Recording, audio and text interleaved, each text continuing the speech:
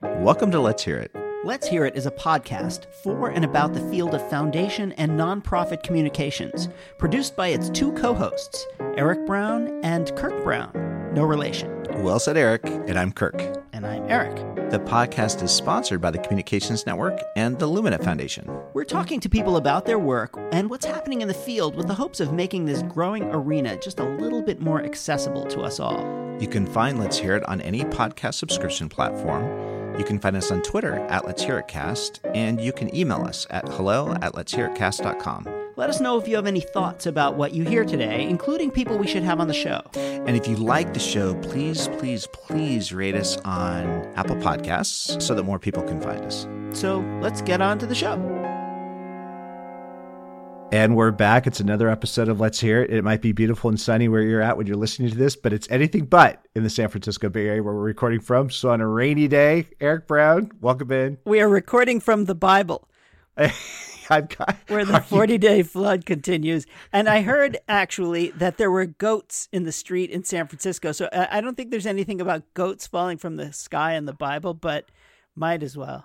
I'm not surprised. Hopefully you've got your life raft, your ark, your supplies. I saw a post that you should have 2 weeks of supplies ready for the 2 inches of rain that are about to fall. All I can say is I have more than 2 weeks worth of wine down in the basement. That's all you need. You're gonna make it out just fine. Okay. So what? If it never stops raining, I will be fine. Once again, we've got a good one. Tell us who we're about to hear from. I spoke with my old pal Marta Tellado, who is the president and CEO of Consumer Reports. You know them, America's foremost consumer organization, and she is the author of a new book. It's been book time here. It's a book show. Her book is called Buyer Aware: Harnessing Our Consumer Power for a Safe, Fair, and Transparent Marketplace.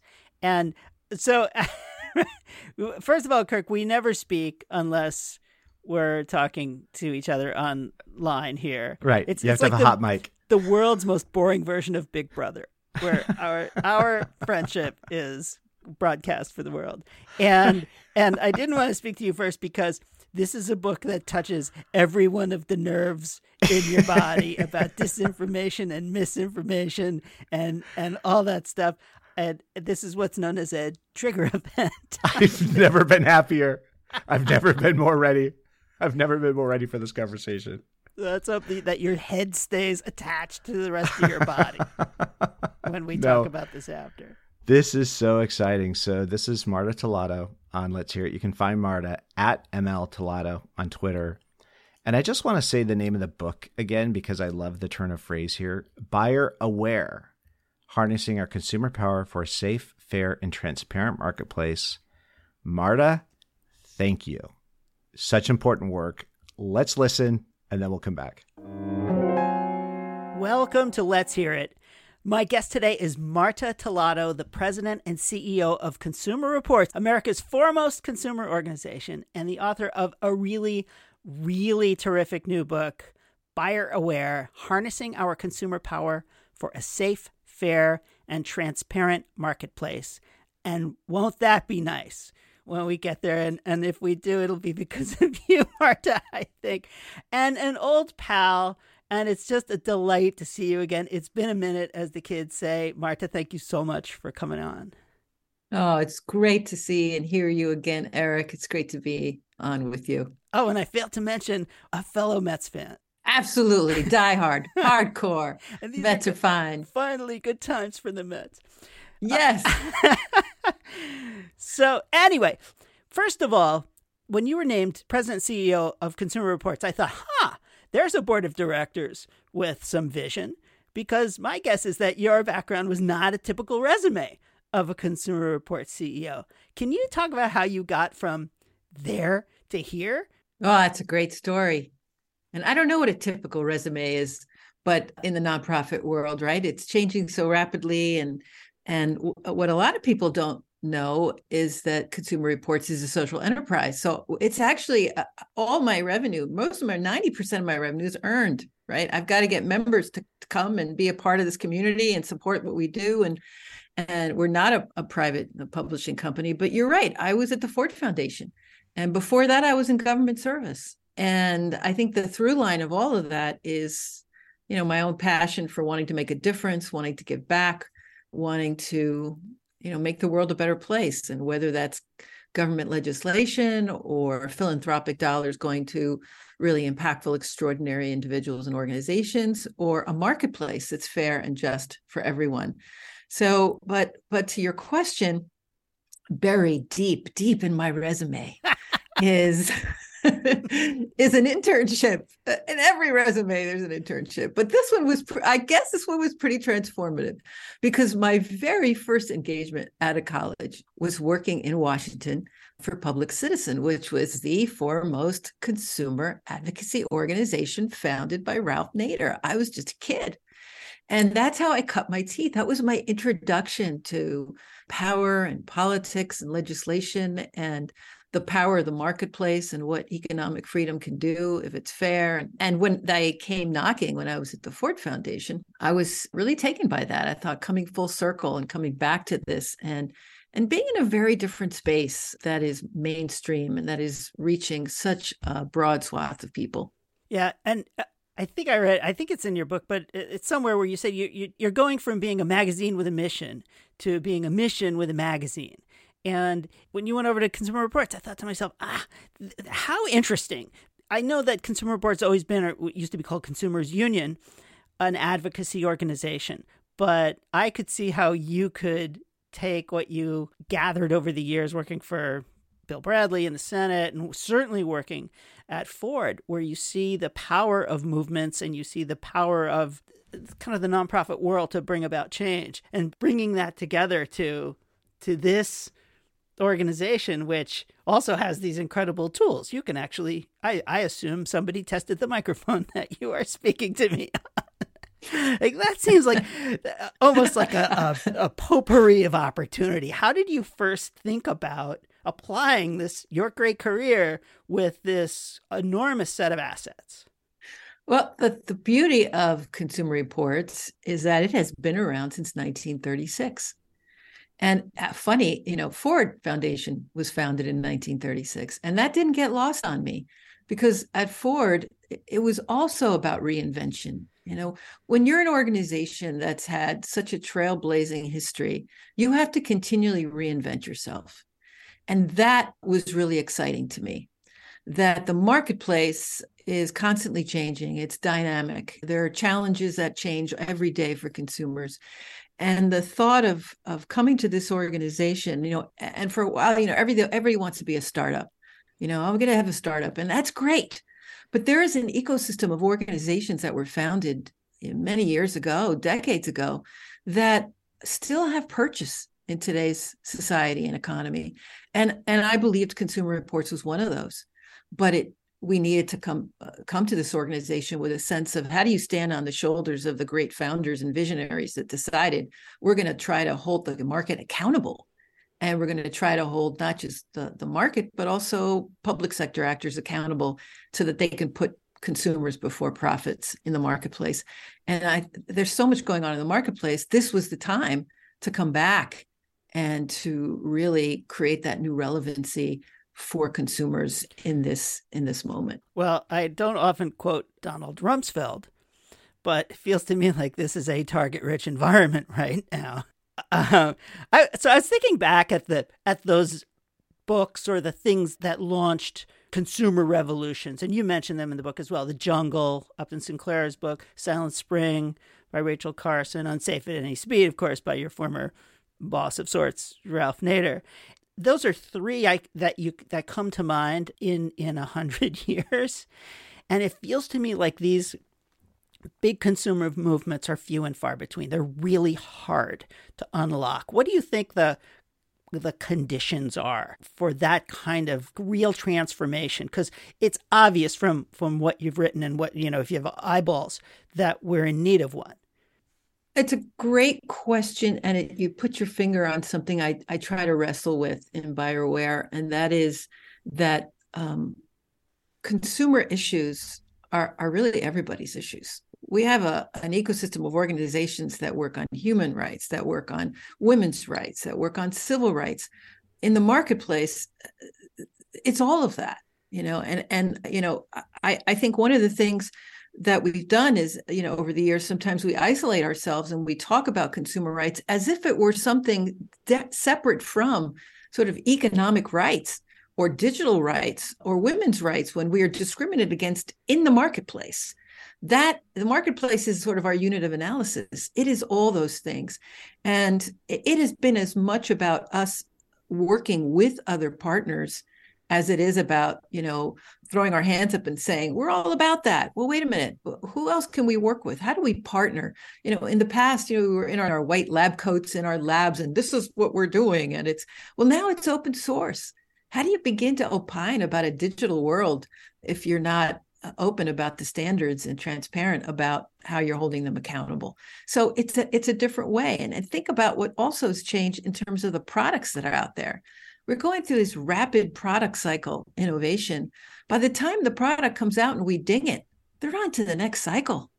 And so how do you hold those kinds of products and services accountable? So I think, to answer your question, consumer rights have to be seen. And there's a chapter in a book where I say consumer rights are civil rights, right? And it's, when our economic power and our agency are undermined, so is our democratic rights. And I think making that connection is absolutely critical. Well, so this is funny because my partner on the show, Kirk Brown, always says there's the 20-minute moment where 20 minutes into the interview, we get to the nub of it. I think we can hit the 20-minute moment at minute 9 here, because that was my takeaway from the book, which is that this is really a question of democracy. Early on, you say consumers are a sleeping giant.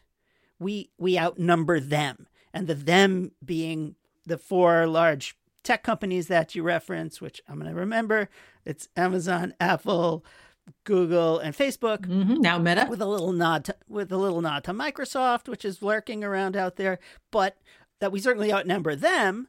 But the idea of trying to coalesce the power of consumers, or as you say, kind of the citizenry, is a real challenge when it is so easy to drive wedges between us because we want a cheaper. I want to get a new mouse tomorrow, so I order it from Amazon today, or I want one in 4 hours, which I could also do. So that seems like a challenge, but also the power in those kinds of large consumer movements is evident when they happen, although they're hard to do.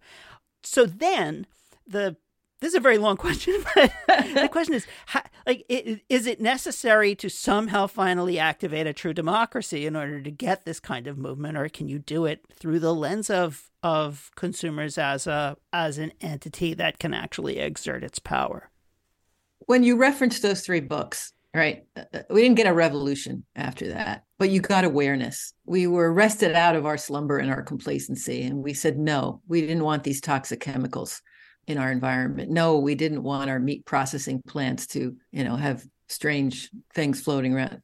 So then you start to demand the kind of standards and guidelines and rules and regulations, but you need awareness. One of the things about the book is, I talk a lot about democracy and about how I try to tell a larger story about democracy, that you can only have a democracy that's thriving if you have a fair and open and transparent and equitable marketplace, that those things go hand in hand. But the reality is, every day, so think about it, you go to the polling booth maybe 3-4 times a year, you're in the marketplace every single day for small as well as large consequential purchases. And I think at the end of every chapter, while I talk about these really big themes like democracy, you also have to make decisions. I offer a lot of really practical pieces of advice. You don't have to be complacent just because this is what you're seeing in the marketplace. Here's the way you can exercise some caution, but here's a decision you can make on just everyday things like checking your credit score, because that's determining what kind of a loan you get, what kind of a premium you pay on things. And what you don't realize is that you do have some control over that. You don't have to get one of these apps that are really just trying to sell you things and collect data about you to sell you more and to upsell you. So you have to do both. You have to think of the big issues, but you also have to think about everyday practical ways that you can navigate what is an obstacle course of a marketplace for average consumers. And I'm going to throw in a quick plug for buyeraware.cr.org, which is that thing. It's at the very least a one-stop shop for trying to navigate the landmines of consumer culture and who we are as individuals. That's our data, it's credit, it's all of lots and lots and lots of really good tips and tricks on there, which reminds me that for a reasonably activated, reasonably conscious consumer, these are great things to do. Even then it's a little daunting. And yet there's so much that lots of folks can do. But it also feels to me like you're trying to advocate for people who may not have that facility. Older people, you even talk about your own dad in the book, didn't have the tools to be the kind of consumer, that really, really smart consumer that some people have the tools to be. So it feels like you're working in two tracks here. One is you're trying to change systems, but at the same time provide practical information. Where do you see those things converging? Right now, all the burden is on us, on consumers. That shouldn't be the case. You're right. My dad couldn't navigate something. He stopped taking his medication because he saw an ad that he felt was a factual document, and it wasn't. And that's what you don't realize. These platforms are, in fact, advertising platforms. Right now, the burden is on us to make sure all of our devices are secure, that we triangulate and try to figure out what's true, what's not true. And it doesn't have to be that way. But we have to demand that. And it's not going to happen unless we demand our privacy, unless we demand that our devices, what we realize now is that our privacy is a setting as opposed to a right. That we have to actually go into every device. Now, you could do that by going to see our security planner. It's there. It's free to everyone. You have to go through all of your devices, turn things on and off, geolocating, tracking, all of that. But we can have a different kind of digital reality, one that is, fair, but that is transparent by design, that's privacy by design.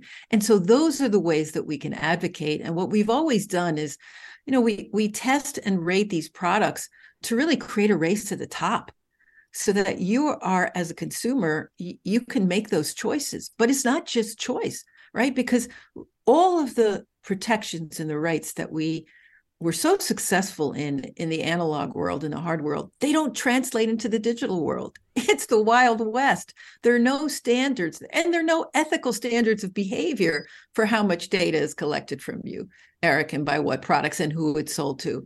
And so we have to do both. We have to make those choices. But as a society, we have to have a conversation, and we have to make some choices about the standards and the guidelines that we have. And so one of the things I had to do when I got the consumer reports is create those capabilities and create standards where none exists so that we could start testing the Internet of Things products and say, this television, it's hackable, it's watching you, it's tracking you. This one will do a better job of protecting your privacy.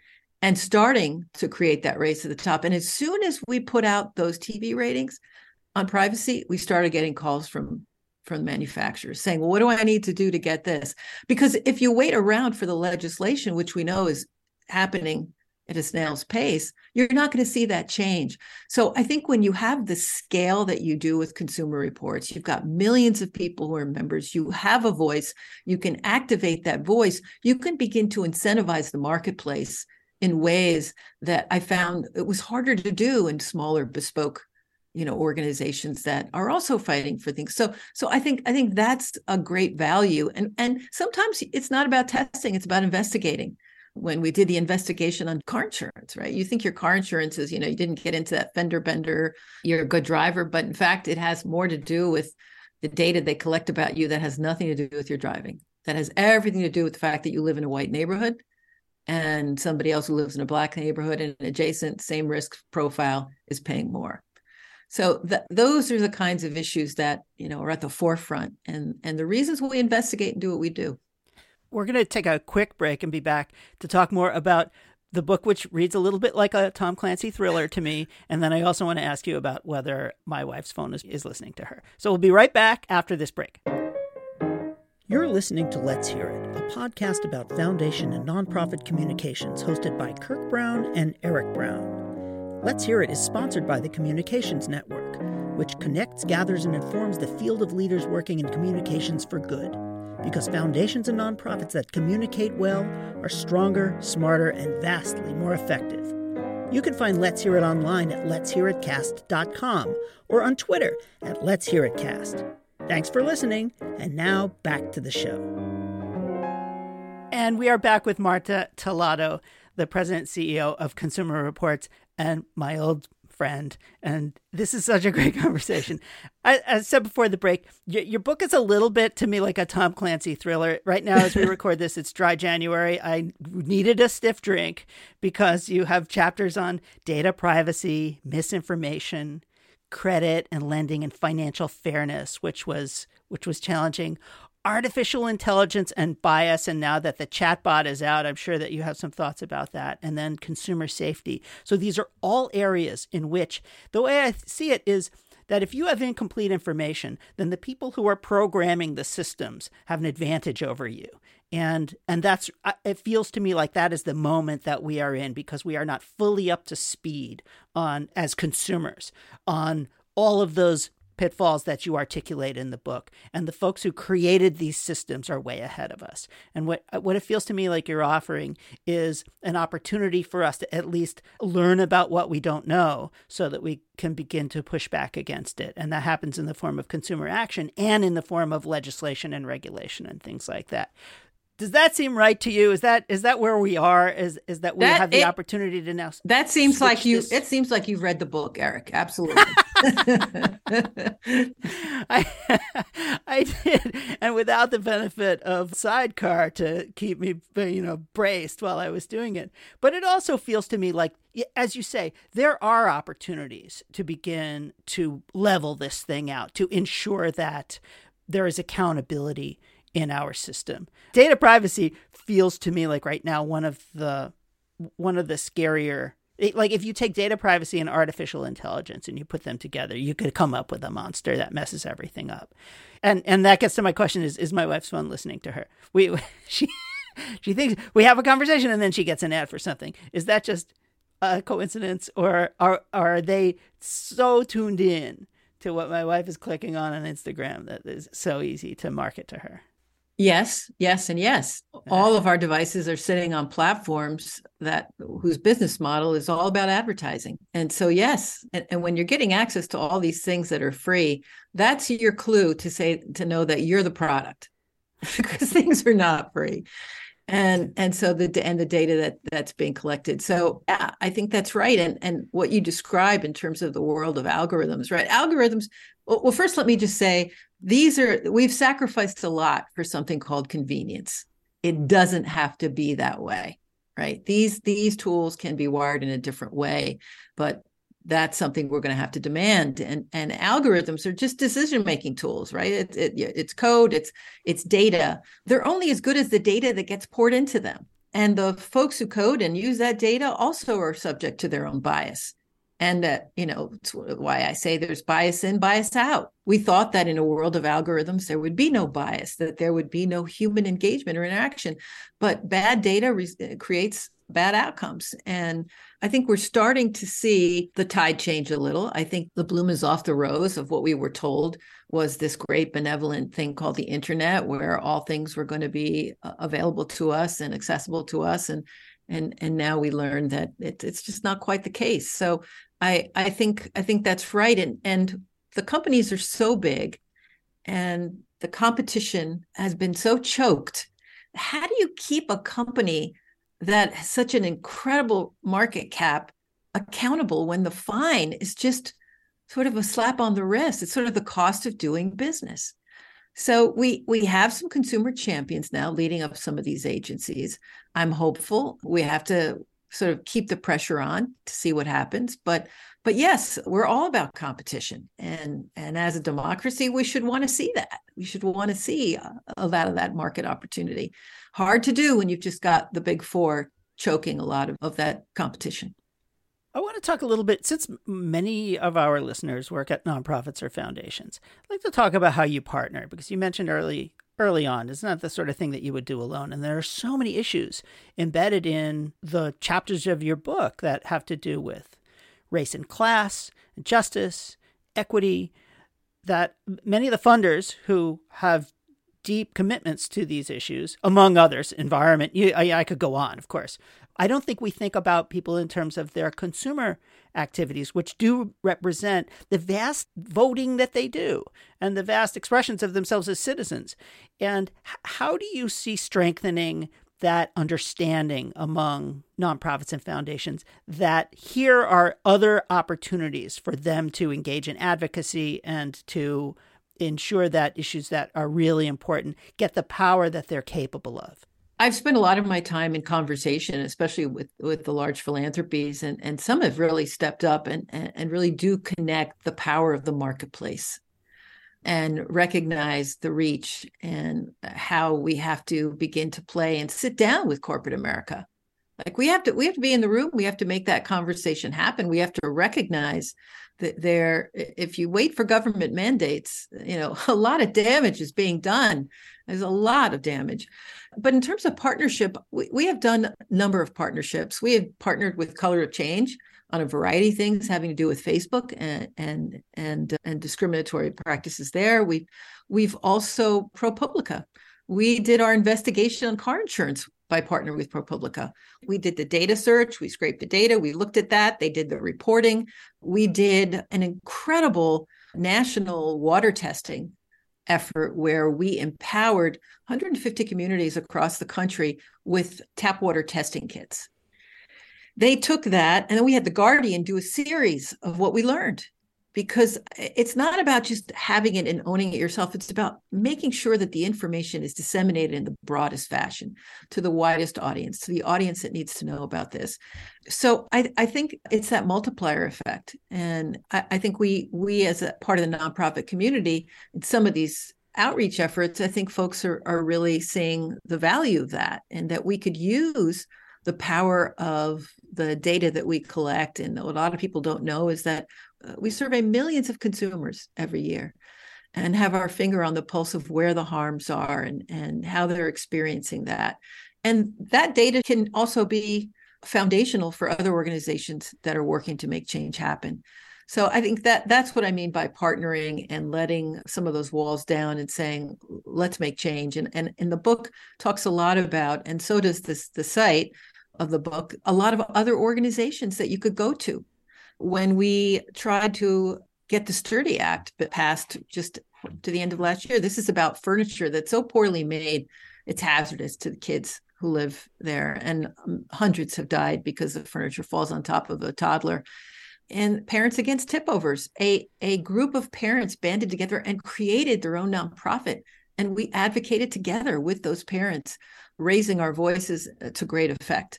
So it's that kind of reaching across issues that we think we can add value and raise consumer voices is really what we've always done. But now I think the water testing showed us that we can also empower and give people agency by being part of that evaluation and testing process. Where do you see the next real opportunity?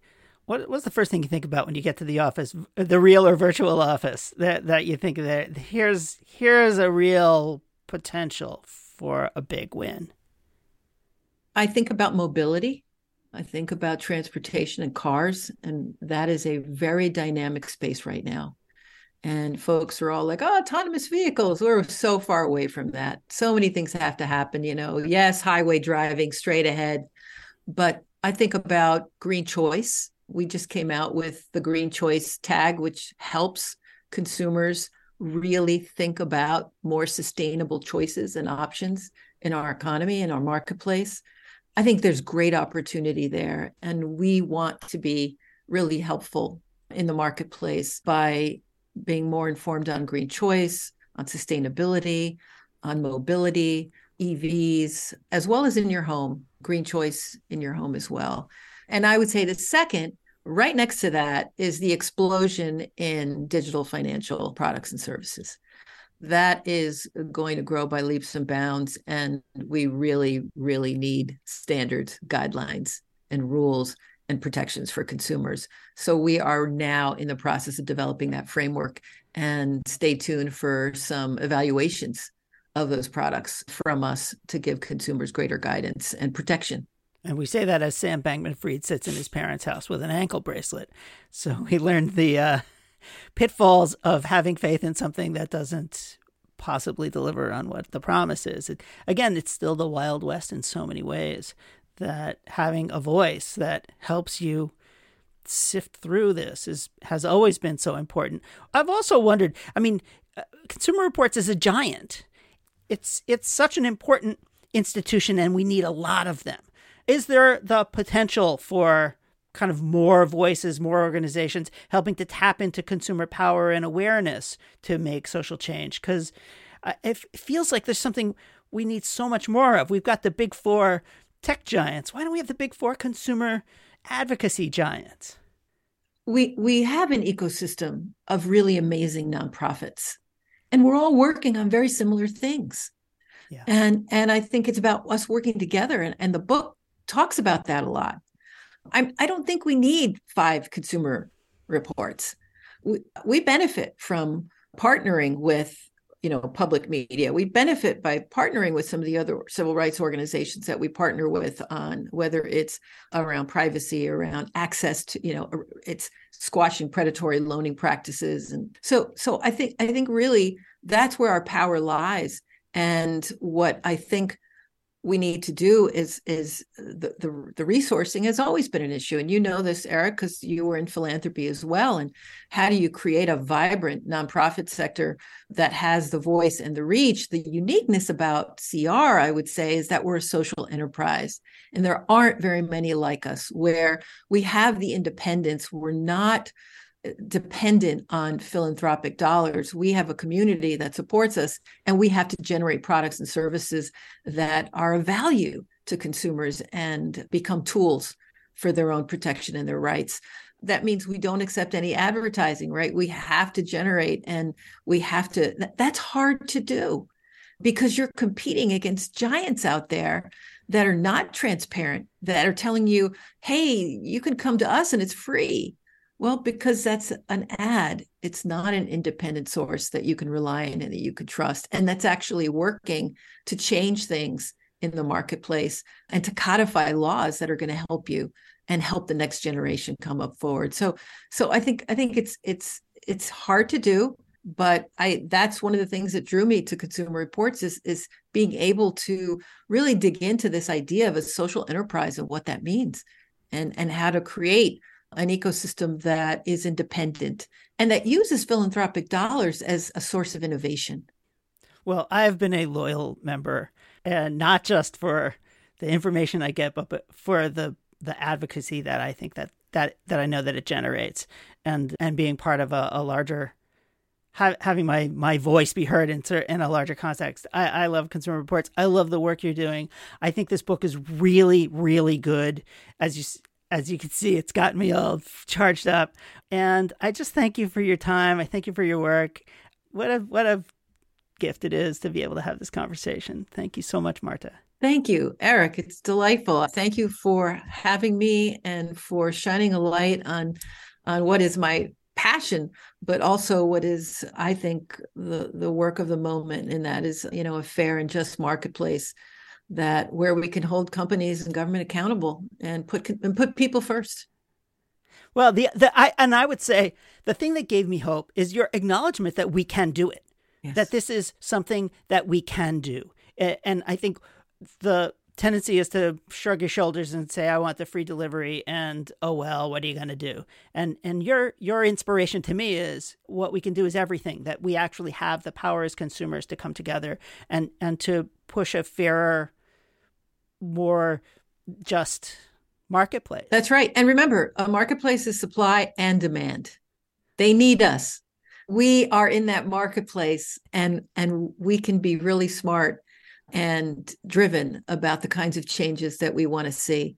Without us, there is no marketplace. And we've been there before. Who thought we would succeed in getting lead out of gasoline? And now we're into EVs. Those are huge changes, right? Getting chemicals out of babies' clothing, we've done it before. We can do this again. Now, we couldn't taste and feel and see the toxic chemicals. We can't taste, feel, and see the stuff in the digital marketplace is against us, and that's not for us. But all of that can be designed and put us first. And that's what the book is trying to raise our awareness about it, give you ways, give you an action book on how to do it every day, and then invite you into a larger movement to create and codify the rules and the guidelines and the standards we need as a society, so that you don't have to feel like every time you step into the marketplace, you're in an obstacle course. It should be there because that's where you go every day to realize your dreams and your aspirations, whether you're buying a home, getting a higher education loan, or doing something for your family. That's your option. That's your choice. It should be fair and it should be full of opportunity. Well, thank you, Marta, so much. Marta Tellado, President and CEO of Consumer Reports. Go to buyeraware.cr.org and get the book and do the things that are in the book and donate, think, talk to your friends. It's important, valuable work. I really, really cherish you and what you're doing. And let's go Mets. Go Mets. Thank you, Eric.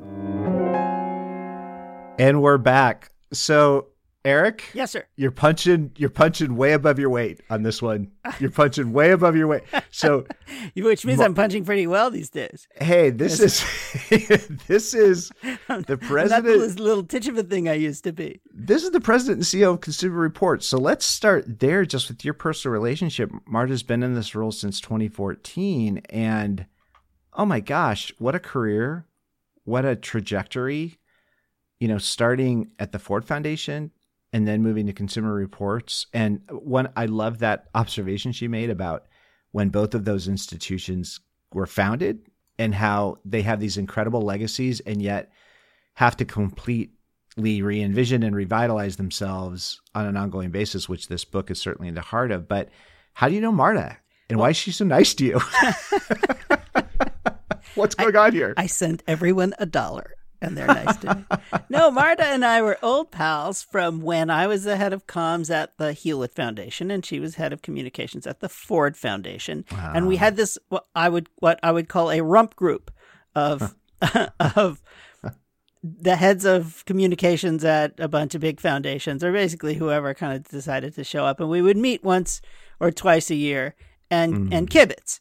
And that's how I met Marta, and we became friends, and she's a Mets fan, and she's fabulous. And I've always learned a lot from her. And I've been waiting for the moment to have her on. And obviously this book is a good moment because it's something to talk about, but it's also a really important, an important resource right now. I mean, yes. It's a little chilling what we're dealing with out in the world. You know, I told you that I don't like talking about the chat thing.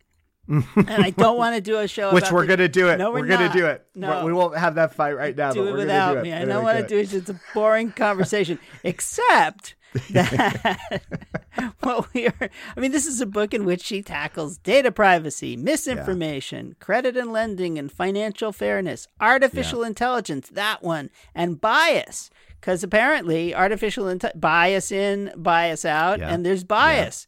Who knew? Yeah. And then consumer safety. And so that's why this was such a great opportunity to have these kinds of conversations, which many of these things have been flowing through our show and the folks we've been speaking with over the last, and this is the 5th season, by the way. I looked it up.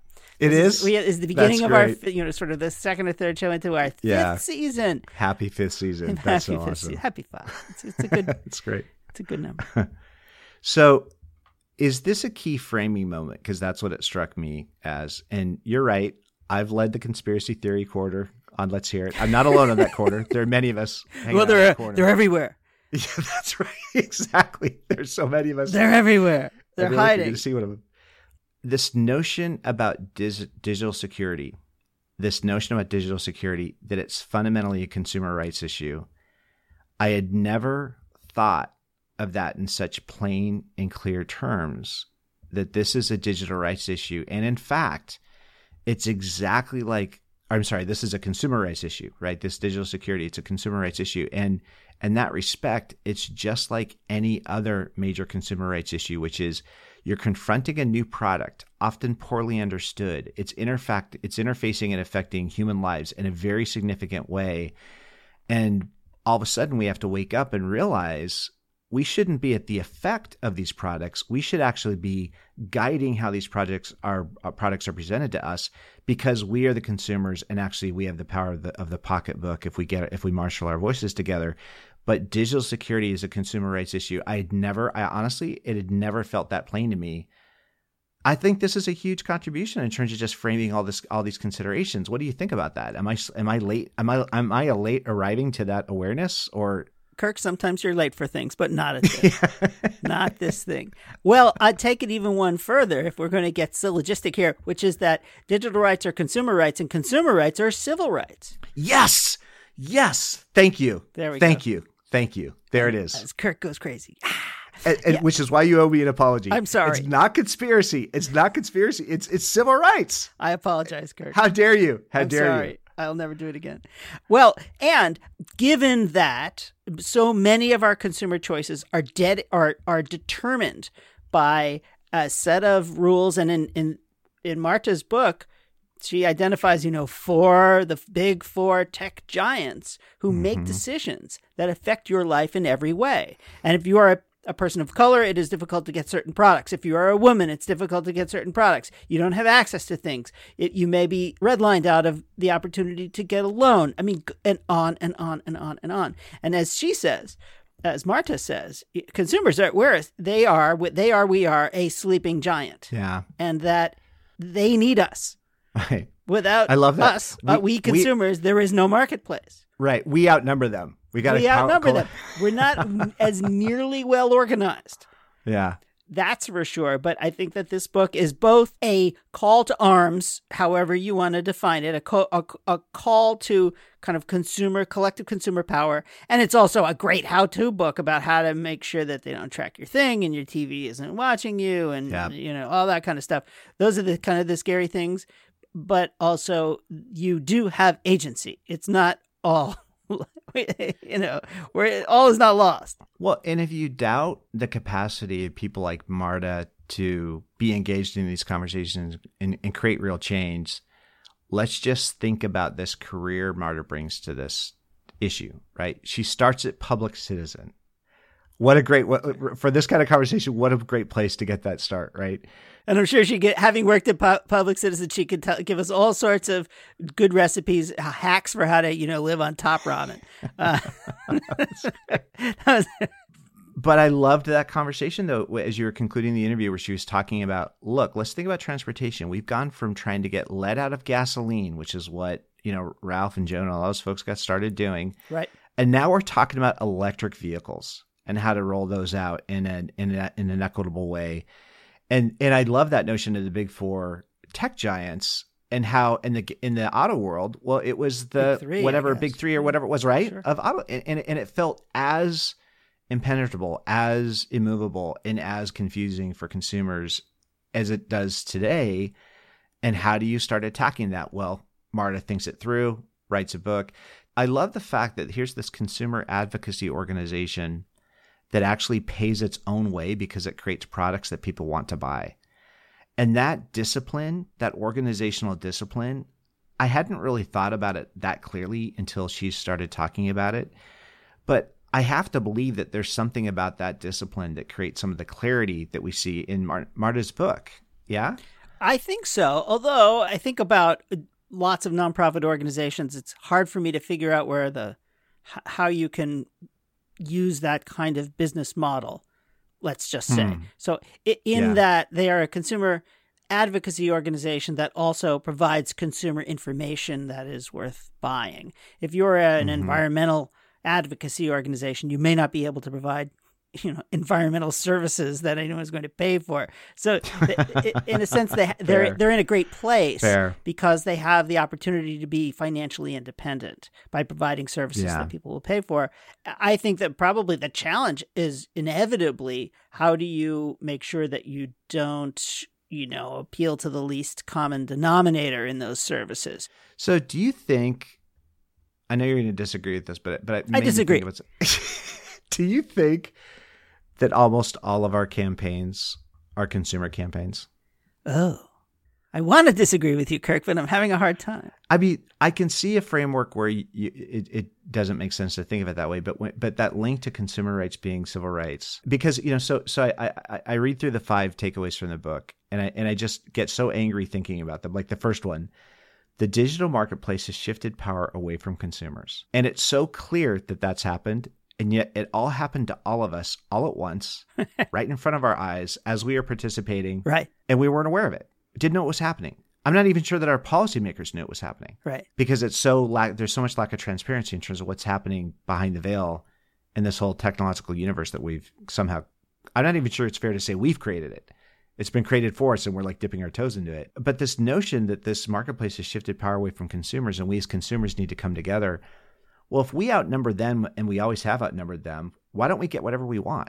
What's going on that these things are being created and unhatched and unveiled for us that we have to spend so much work? Well, the reason I think is that we are not organized and that these behemoths can buy us off. Yeah.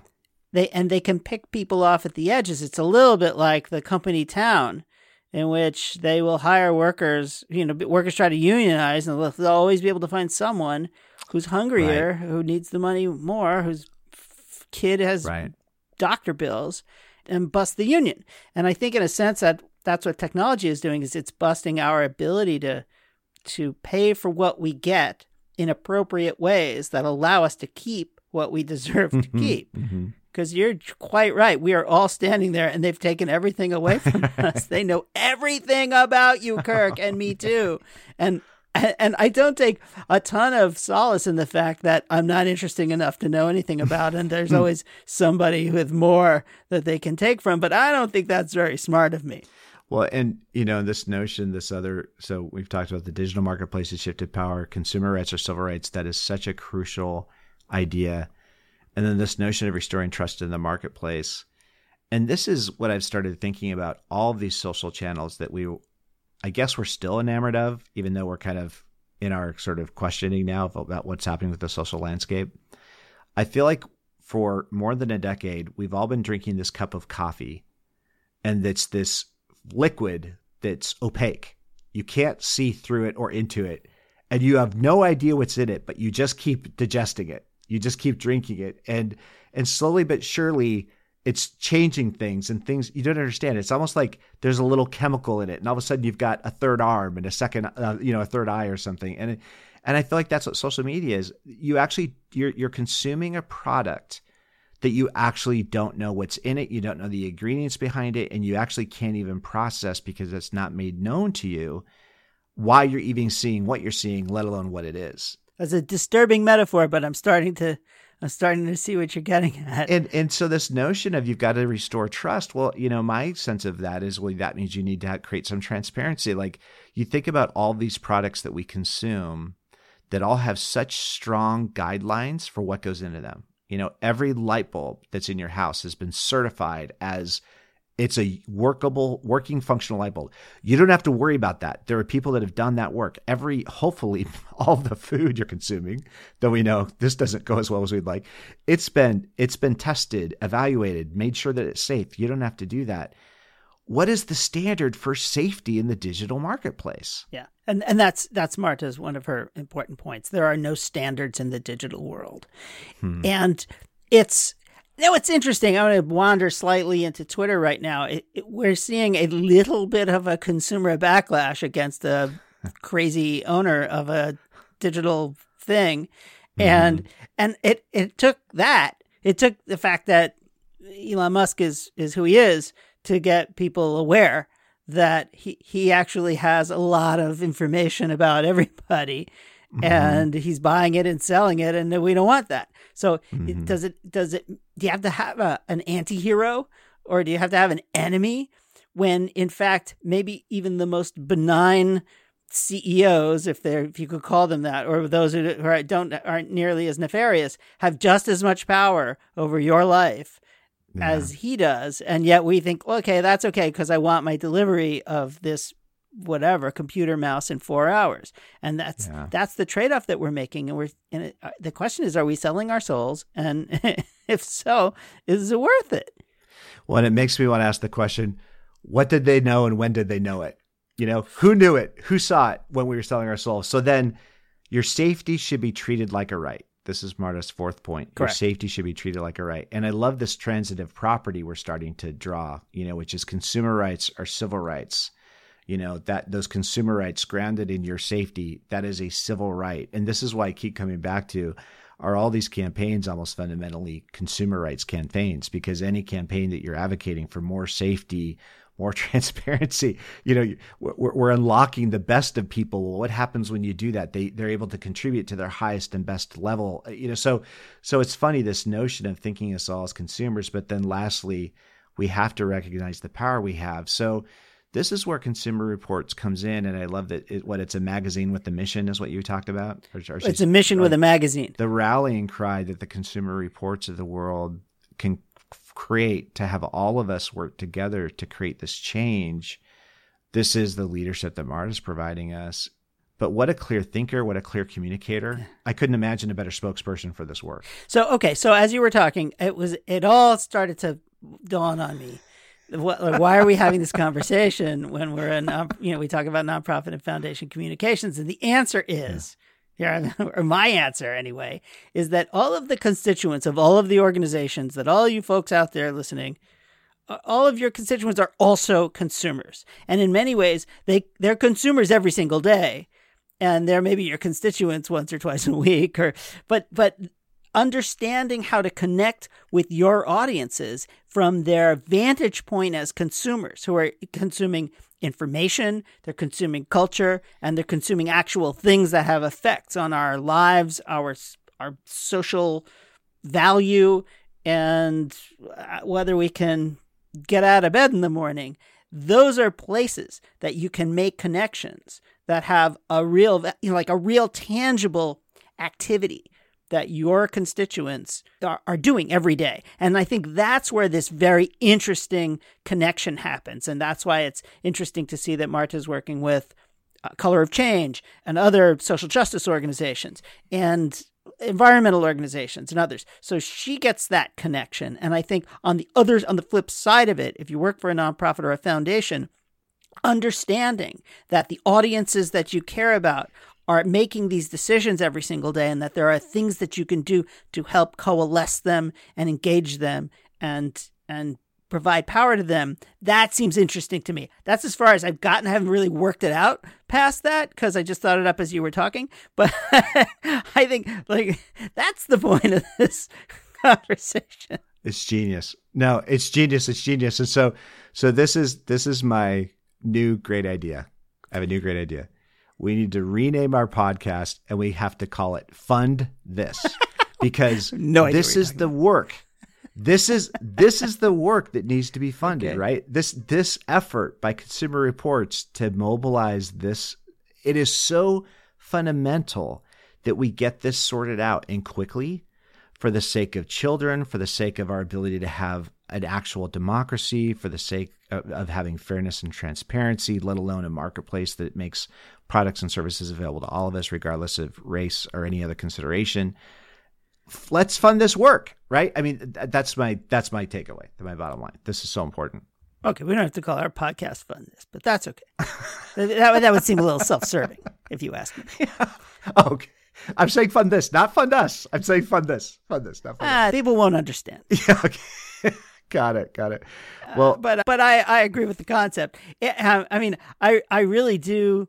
It's just fascinating to me that there are so many of these connections to be made, and it was great to have Marta. She's amazing, and I would say the book is really, really good and so worth having. It's like a reference guide to how to keep the world from stealing your brain. So Marta, thank you so much. Thank you for the work, and again, that's Buyer Aware, Harnessing Our Consumer Power for a Safe, Fair, and Transparent Marketplace. Go to Consumer Reports, find the book, download it, read it. It's really terrific. And Marta, thank you so much for coming to Let's Hear It. And Eric, once again, what a guest, what a conversation. That was amazing. Well, that was a lot of fun. And also one more shout out to buyeraware.cr.org, which is this great reference. There's all the kind of stuff on there that you can take action on and sign petitions and download stuff. Really, really helpful. So I strongly recommend just checking that out. But get the book. It's worth it. It's really, really, really valuable. Buyeraware.cr.org. That's it. Go there, check it out, and we'll see you next time on Let's Hear It. Okay, everybody, that's it for this episode. Please let us know if you have any thoughts about what you heard today or people we should have on this show, and that definitely includes yourself. And we'd like to thank John Ali, the tuneful and inspiring composer of our theme music.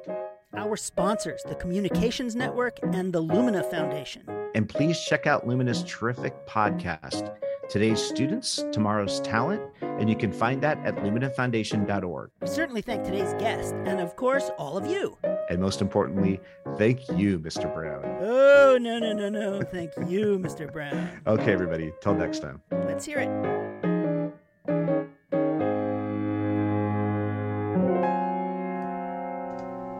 Hello, friends. If you're still listening, you're either a deeply committed Let's Hear It listener and you can't stand to say goodbye, or you just forgot to turn off the podcast. In any event, you're in for an incredible treat.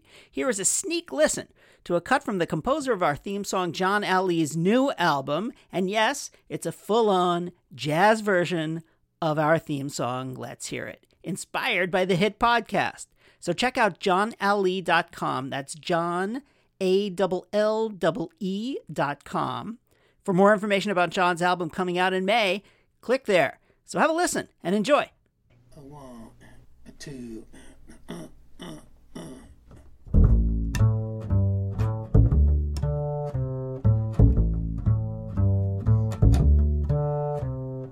Listen up now, hear this. Listen up now, hear this. What you got to say, don't fear it. Say it anyway, let me hear it. Listen up now, hear this. Listen up now, hear this. Talking to the crowd and we're it. Say it right out loud, let's hear it. Your point of view is how you it. Pick up your cue and let's get to it. Can't find the words, then we'll work through it. Have a chat about that, chew the fat, let's hear where you're at, let's scat. Listen up, now hear this. Listen up, now hear this. There's so much to say, let's cheer it. Notions to convey, let's hear it.